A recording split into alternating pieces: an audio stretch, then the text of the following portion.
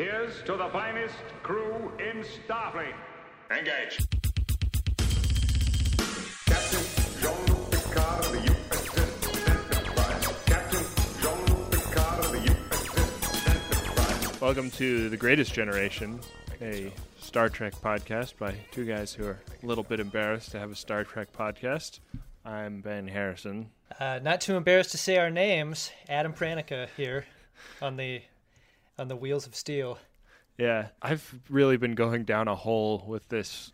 I mean, like I've always been kind of a ambient Star Trek watcher, but like I looked at my Amazon recently looked at, and there was like a DVD box set of Deep Space Nine and a Mega Bloks Starship Enterprise E in there, and I was like, wow. Oh my god, I am really turning into a horrible man-child. Well, you have a problem when you're getting into physical media. Yeah, I'm not gonna do it. I was mainly curious to see, like, had the Enterprise ever been licensed in a plastic building block format, and I feel like Mega Bloks is real low rent. Do you have a collection of Star Trek collectibles? I don't. I used to have the action figures when I was a child, but I think I sold them to the used toy store at some point. Yeah. I guess because you shared something very shameful in the last episode, maybe I'll tease a little story about something related to that idea a little bit later. Oh my god, I am on tenterhooks. I don't know what a tenterhook is, but I'm on one. Yeah, it could be really nice. This is becoming a speech. You're the captain, sir. You're entitled. I'm entitled to ramble on about something everyone knows. So, Adam, this is episode 6, titled Lonely Among Us. The Enterprise is en route to a planet called Parliament, with delegates from 2 warring planets, and Parliament, I guess, is kind of the Switzerland of this part of space. Not to be confused with, like, a planet known for its minty flavor. Yeah. Or its funkadalicness. Right. Yeah, both of those. So the 2 warring races, like, we learn very early how deep their hate is for each other when a bunch of lizard people, these are the Soleil, and they beam aboard and say that they can already smell the Antikins, who are the other race that is aboard. It's basically your standard fish versus dog story. Yeah. I mean, so first of all, these are rubber mask aliens. Like, they are not paint on the tip of the nose aliens like you might be used to in the Star Trek universe. These are a lot more akin to your Planets of the Apes kind of characters, like down to the unmoving mouths. Yeah. When they talk. Yeah, it's real Country Bear Jamboree style alien process here. Yeah. And so the Soleil they sort of look like they have like cobra heads. They're kind of Kelly green cobra heads, and then the Antikins are like weird bald canine. If Dr. Moreau tried to crossbreed a hairless dog with a monkey. Yeah, that's accurate. That checks out. Oh, you have your Dr. Moreau calculator on your desk there? Yeah, so the Enterprise is basically just kind of operating a ferry service to get these two races of assholes, I will venture to say, from one place to another. And on their way, they encounter a weird cloud of energy, and Picard is curious enough to direct them to take a close pass, and we see Worf and Geordi in the sensor room, which I don't think that we ever see this sensor room again. But it's kind of a cool little set, and while Geordi is distracted by something, Worf gets blasted with lightning, and it's one of the greatest Worf screams in his entire 10 or 11 season history as a character on TNG and DS9.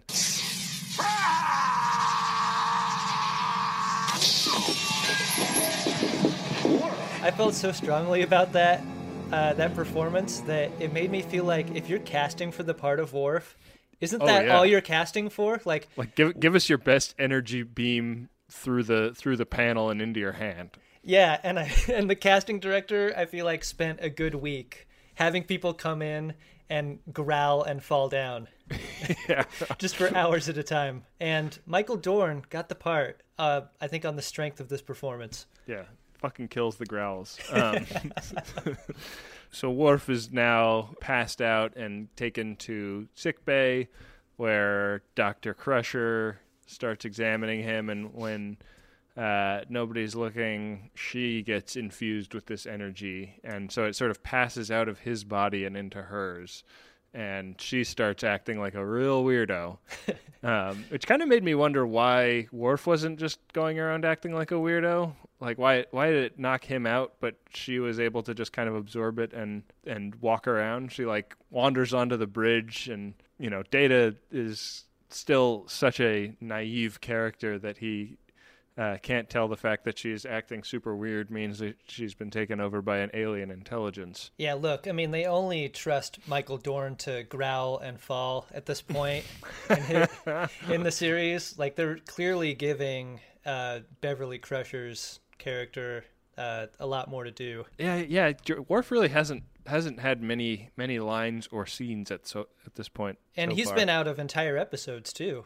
Yeah, that's true. So she kind of transmits the energy into the science console that she's using, and then the ship starts to sort of fall under the influence of this creepy alien intelligence. It drops out of warp, and they call up the assistant chief engineer Singh, who is almost immediately killed, which I felt like was a real shame, because I think Singh, he seemed like a really charismatic character. And yeah, and it was cool to see an Indian man as part of the crew. I thought that was cool. Yeah, I felt like that was kind of a missed opportunity to just have this character get introduced and then killed immediately. Did you know, a bit of trivia, he was the first character killed on the show, the first Enterprise crew character. Oh, wow. Number 1. So drink if you had a bet on Engineer Singh. Yeah.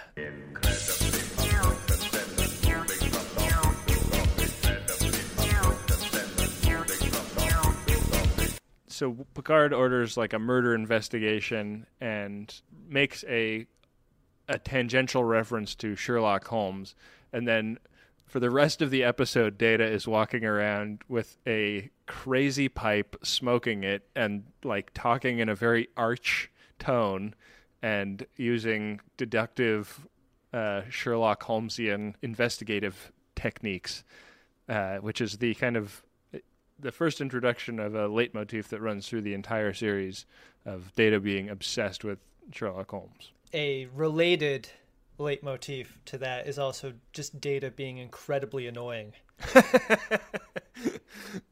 I feel like this is the character really like showing some range that we don't usually see. Like, he's usually so measured, and Brent Spiner really plays these moments for comedy. Like, it's so silly. Like, there's some real capital A acting going on with Brent Spiner.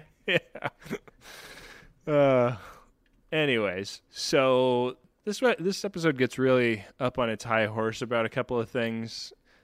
Early on, Picard kind of talks about how part of their dispute is over an economic system, and he really is dismissive of that being a legitimate reason to have a dispute. And then the whole crew is really horrified that the Antikins eat actual animals for meat.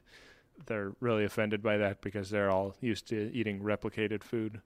I think it says a lot that we're spending so much time on the gas cloud storyline versus the fish versus dog conflict, because the stakes don't really seem that high in this whole diplomatic dispute at any point. No, yeah, it's like these aliens are ridiculous. Maybe you should just let them hash their stupid differences out and not like sweat their little problem. So anyways, Troy starts trying to like hypnotize Worf and Dr. Crusher, finding that they can't remember what happened to them when they were under the influence of this being, and eventually the being finds its way into Picard, and then everybody realizes they are in some deep shit, because when Captain Picard is acting like a weird space cadet, nobody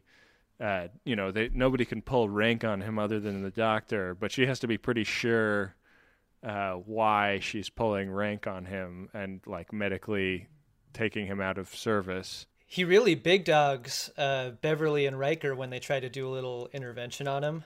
Yeah, they come in and say like, "Hey, Captain, like we think you should submit to a psych screening." And his big comeback to that is like, "Well, I think you should submit to a psych screening." Yeah.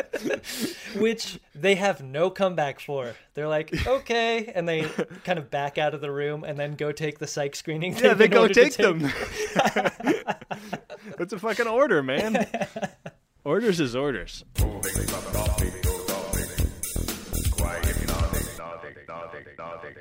He orders the ship to turn around and head back toward this energy cloud, and then starts kind of explaining that he has merged his intelligence, or this alien has merged its intelligence with his, and has convinced Captain Picard to explore the galaxy with him as a being of pure energy, and that this is what Picard wants.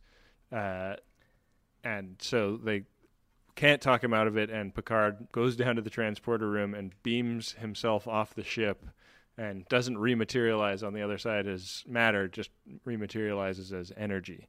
And so they're like, "Holy shit, the captain just fucking wasted himself." And then Troy senses the captain's conscience out in the cloud. Wait! It's the captain. I think Picard saw the advantage of putting his information in the cloud. This show has been very influential to the designers of technology gadgets. You know, your flip phone is based on the communicators from the original series. Pretty unimpeachable backup. Yeah. You know? And it turns out the crew could recover that information when they wanted it. Yeah. So they push the Enterprise into the cloud, and Data figures out a way to like rematerialize the captain, and all is well. And the captain doesn't even remember anything that happened before the entity entered his body. So they continue on their way, now super late to get to the peace conference. The end. My love is a fever, longing till for that which longer nurseth the disease. You'll have to go again. Did you think that the end of this episode was really weird? Like in a weird Dukes of Hazzard style ending? Like they beam Picard back to the ship. He's like, "What the hell happened? I don't remember anything." And Yeah. Riker and Tasha are like, "Well, some crazy stuff went down, and we've got this whole like fish versus dog thing going on board." And Picard's like, "Number one, why don't you go ahead and take over? I'm going to go grab a nap." Yeah, he totally leaves Riker holding the bag. It's such a dick move. And then Riker and Yar sort of look at each other, and I was full on expecting like freeze frame roll credits on that shruggy smile look that they give each other. But that's it. Like that's the end of the episode. Yeah. It was like the end of Chips. You remember the end of a Chips episode?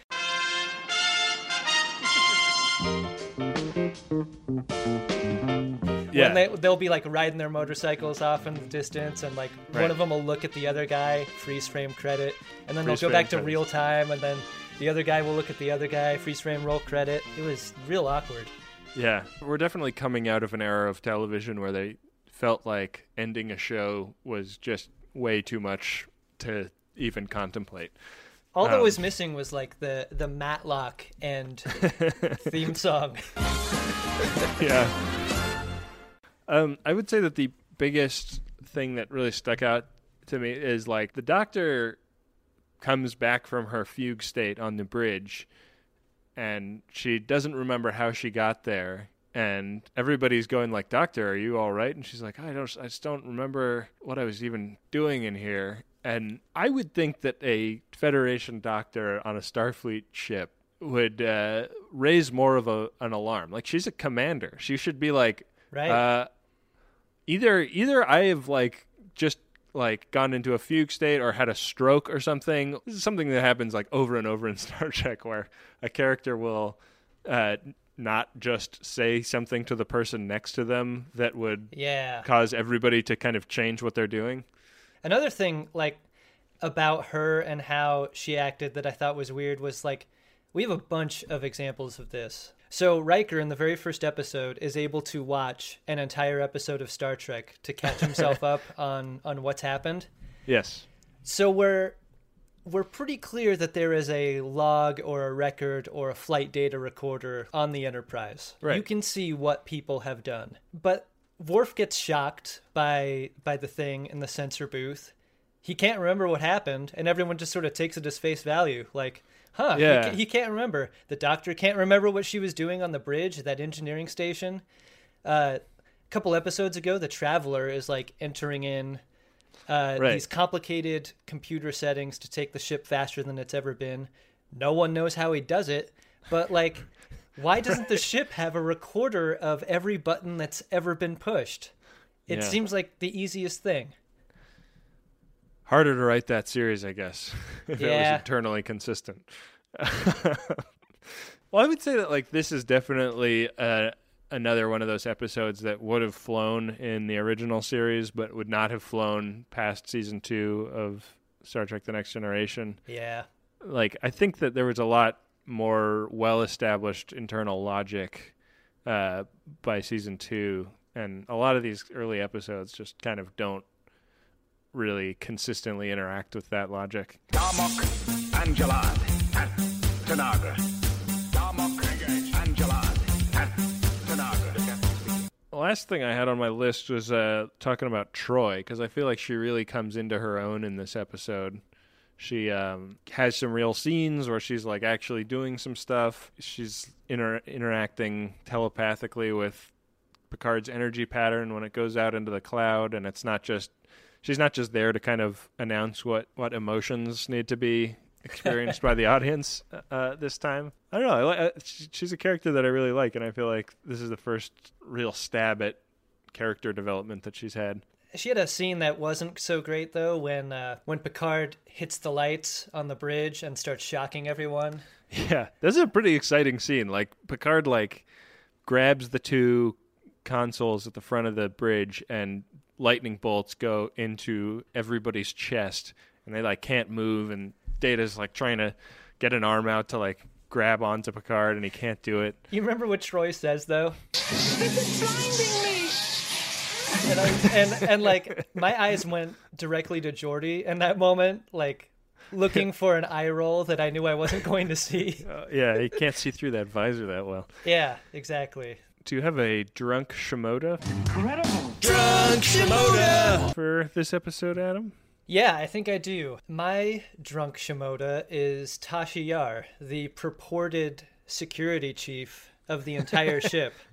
For some reason, the captain's acting weird, and the chief of security doesn't have the agency to, relieve him of duty or take him down with a phaser as soon as he starts electrically shocking the two helm consoles. Like, yeah, she seemed pretty useless in this episode as a character. Oh, and also, like, let's not forget the Antikins and the Soleil. They're just having their run of the entire ship, and as chief of security, she seems completely powerless to lock a door from the outside. Yeah, they keep catching the Antikins and the Soleil attempting a murder caper on each other. Yeah, and, real bad job, Tasha Yar. Yeah, I mean, they confiscate these weapons, and it's like that's not gonna cut it. Like, confiscating the weapons is step one. Like, there's a bunch of other things you could do. You could also lock a door. Yeah, I guess we haven't really established whether or not any doors can be locked on this stupid ship. Yeah, because the only other time when one would have needed to, it's when Tasha's boosting scarves from Deanna Troy's quarters. I mean, you can tell the crew's getting frustrated with the ship too. Like, this is not the first episode where they're sort of bitching about it. Like, the ship's supposed to be brand new. Why are we having these power fluctuations? Yeah, Like, less I than a think- year out of space dock. I think the lack of door locks is presenting a real issue. Yeah, maybe they go in for a refit at some point in between season 1 and season 2. We can only hope. My drunk Shimoda are the delegates. We've talked quite a bit about it. What bickering babies they are. They're trying to join Starfleet, right? Is that their deal, or are they already in? I think that they say at some point like they're trying to broker this peace so that the Ferengi don't broker the peace instead, which is just another like kind of egregious attempt to set the Ferengis up as this major adversary that they never wind up feeling like. That's a fun group of rubber head people. You would think that spacefaring species would have any amount of skill as diplomats, and they like literally act like 6-year-olds the entire time, and just didn't quite come across as plausible to me. I lost your signal completely, Ben. I don't know if you can hear me, but I can't hear you anymore. Oop. Did I lose you? Still can't hear you. Hello? Hello? Hey, there you are. I don't know what happened. I don't know either. Well, I just finished a thought, so maybe we can just kind of call that the end of that chunk and move on. Maybe I'll say something like, "Oh, that's a very interesting thought, Ben." And that'll be a little Easter egg for us. Yeah. Oh, man. I am the cutest of all. Lock phases on that vessel. I am the cutest of all. There are 4 lights. How did you feel about this episode just as a whole, given what we've seen up to and including it? I would say that it had, 3 moments that really made it fun for me to watch. The Worf scream at the beginning, the Data Sherlock bullshit in the middle, and the lightning deck at the end. So, I would say that definitely not a terrific episode, but held my interest more than some of these others have. Yeah, I would say I liked parts of it, but it felt pretty weak to me. The cool parts, I thought, were like just the idea that someone could beam themselves out into space and not die. They don't really give you any background for how that's possible or why. They just sort of talk around the idea that, there is energy and then there is physical matter, and Picard beamed energy out into the cloud. So, right. I mean, we aren't meant to truly understand what that's about, but the idea that we all thought he was dead and then he wasn't was definitely exciting. But I thought everything... And they definitely play it like we might not get this guy back, and I felt like that was emotionally effective. Yeah, this is one of many times Riker thinks he's captain, and he's like, "Okay, well, I guess we better go back to Parliament." Yeah. Most of everything else was not great. I mean, this is pretty clearly a bottle episode. You know what I'm saying? Like we never come back to either of these alien races again. Yeah. Like it just sort of exists on its own, and then we're on to the next. Although I did read in the Wikipedia that they get used in background if they ever needed a bunch of weird aliens walking around in a background, because it's just like a weird rubber helmet essentially. If you don't need them to talk, yeah, they're pretty cool looking. Right. That's their greatest use, I think, sticking them in the background, really George Lucasing them up. Yeah, these are Cantina Aliens for sure. He just kept talking in one long, incredibly unbroken sentence, moving from topic to topic so that no one had a chance to interrupt. One of the amazing things about making The Greatest Generation is getting to see all of the cool creative stuff that the Friends of DeSoto make when we do a Code 47 episode. People send in handcrafted stuff all the time, and they send in their books, they send in paintings, they send in crochet work. It's so cool. And I want a few more of you to have websites to direct us to in those letters. I want you to put your beautiful work on display for the world so that when we get to look at it, we can tell people where to go to get a look at it themselves. And you don't have to know anything about building a website to build a website these days, because you can use Squarespace. It'll look beautiful no matter what kind of device people are looking at it on.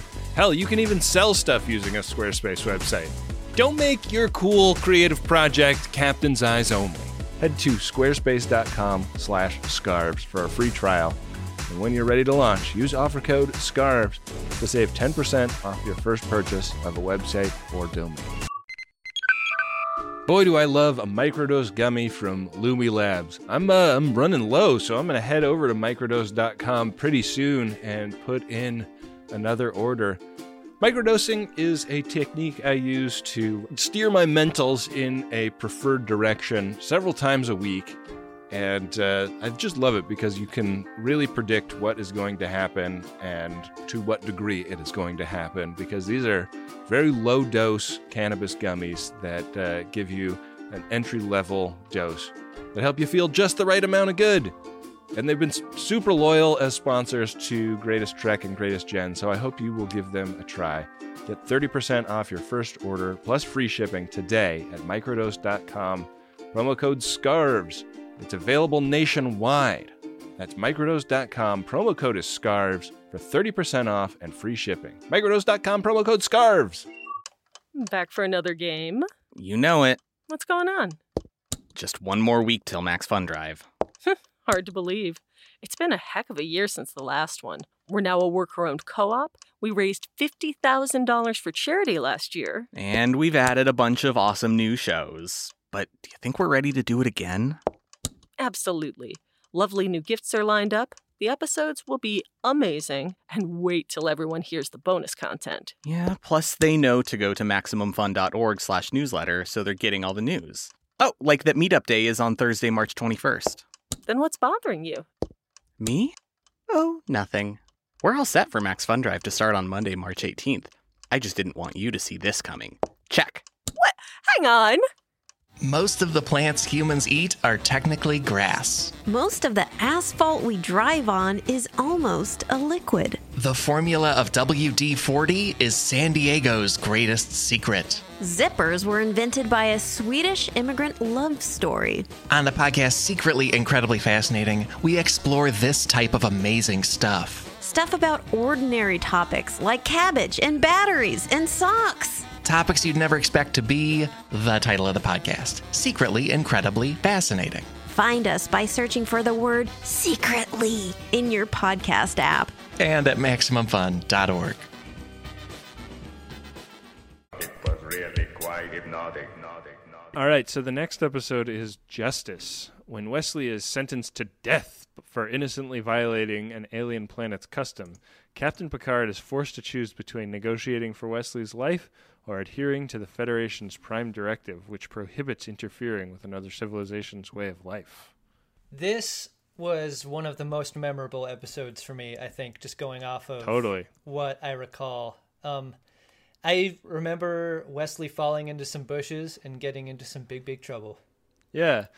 I remember this being an episode that really explored the idea of side boob in a way that Trek has not traditionally done, and also that there's a lot of man package on display in this episode.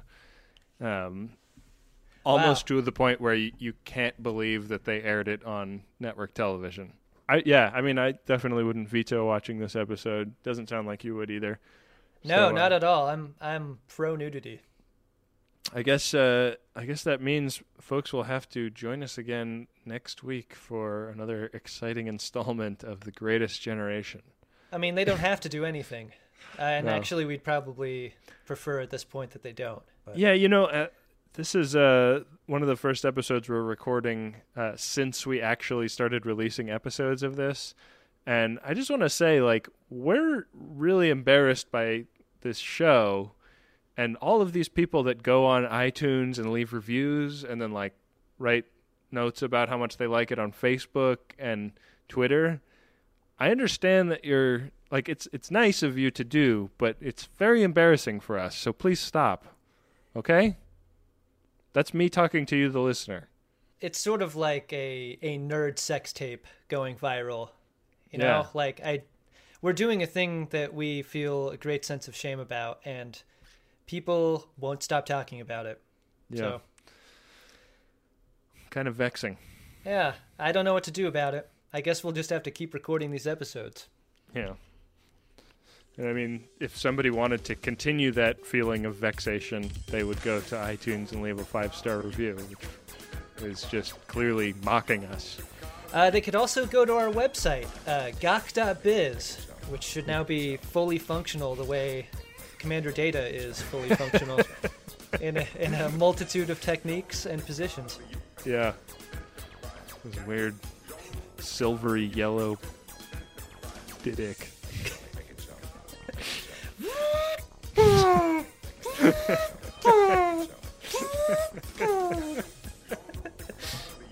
I've been Ben Harrison.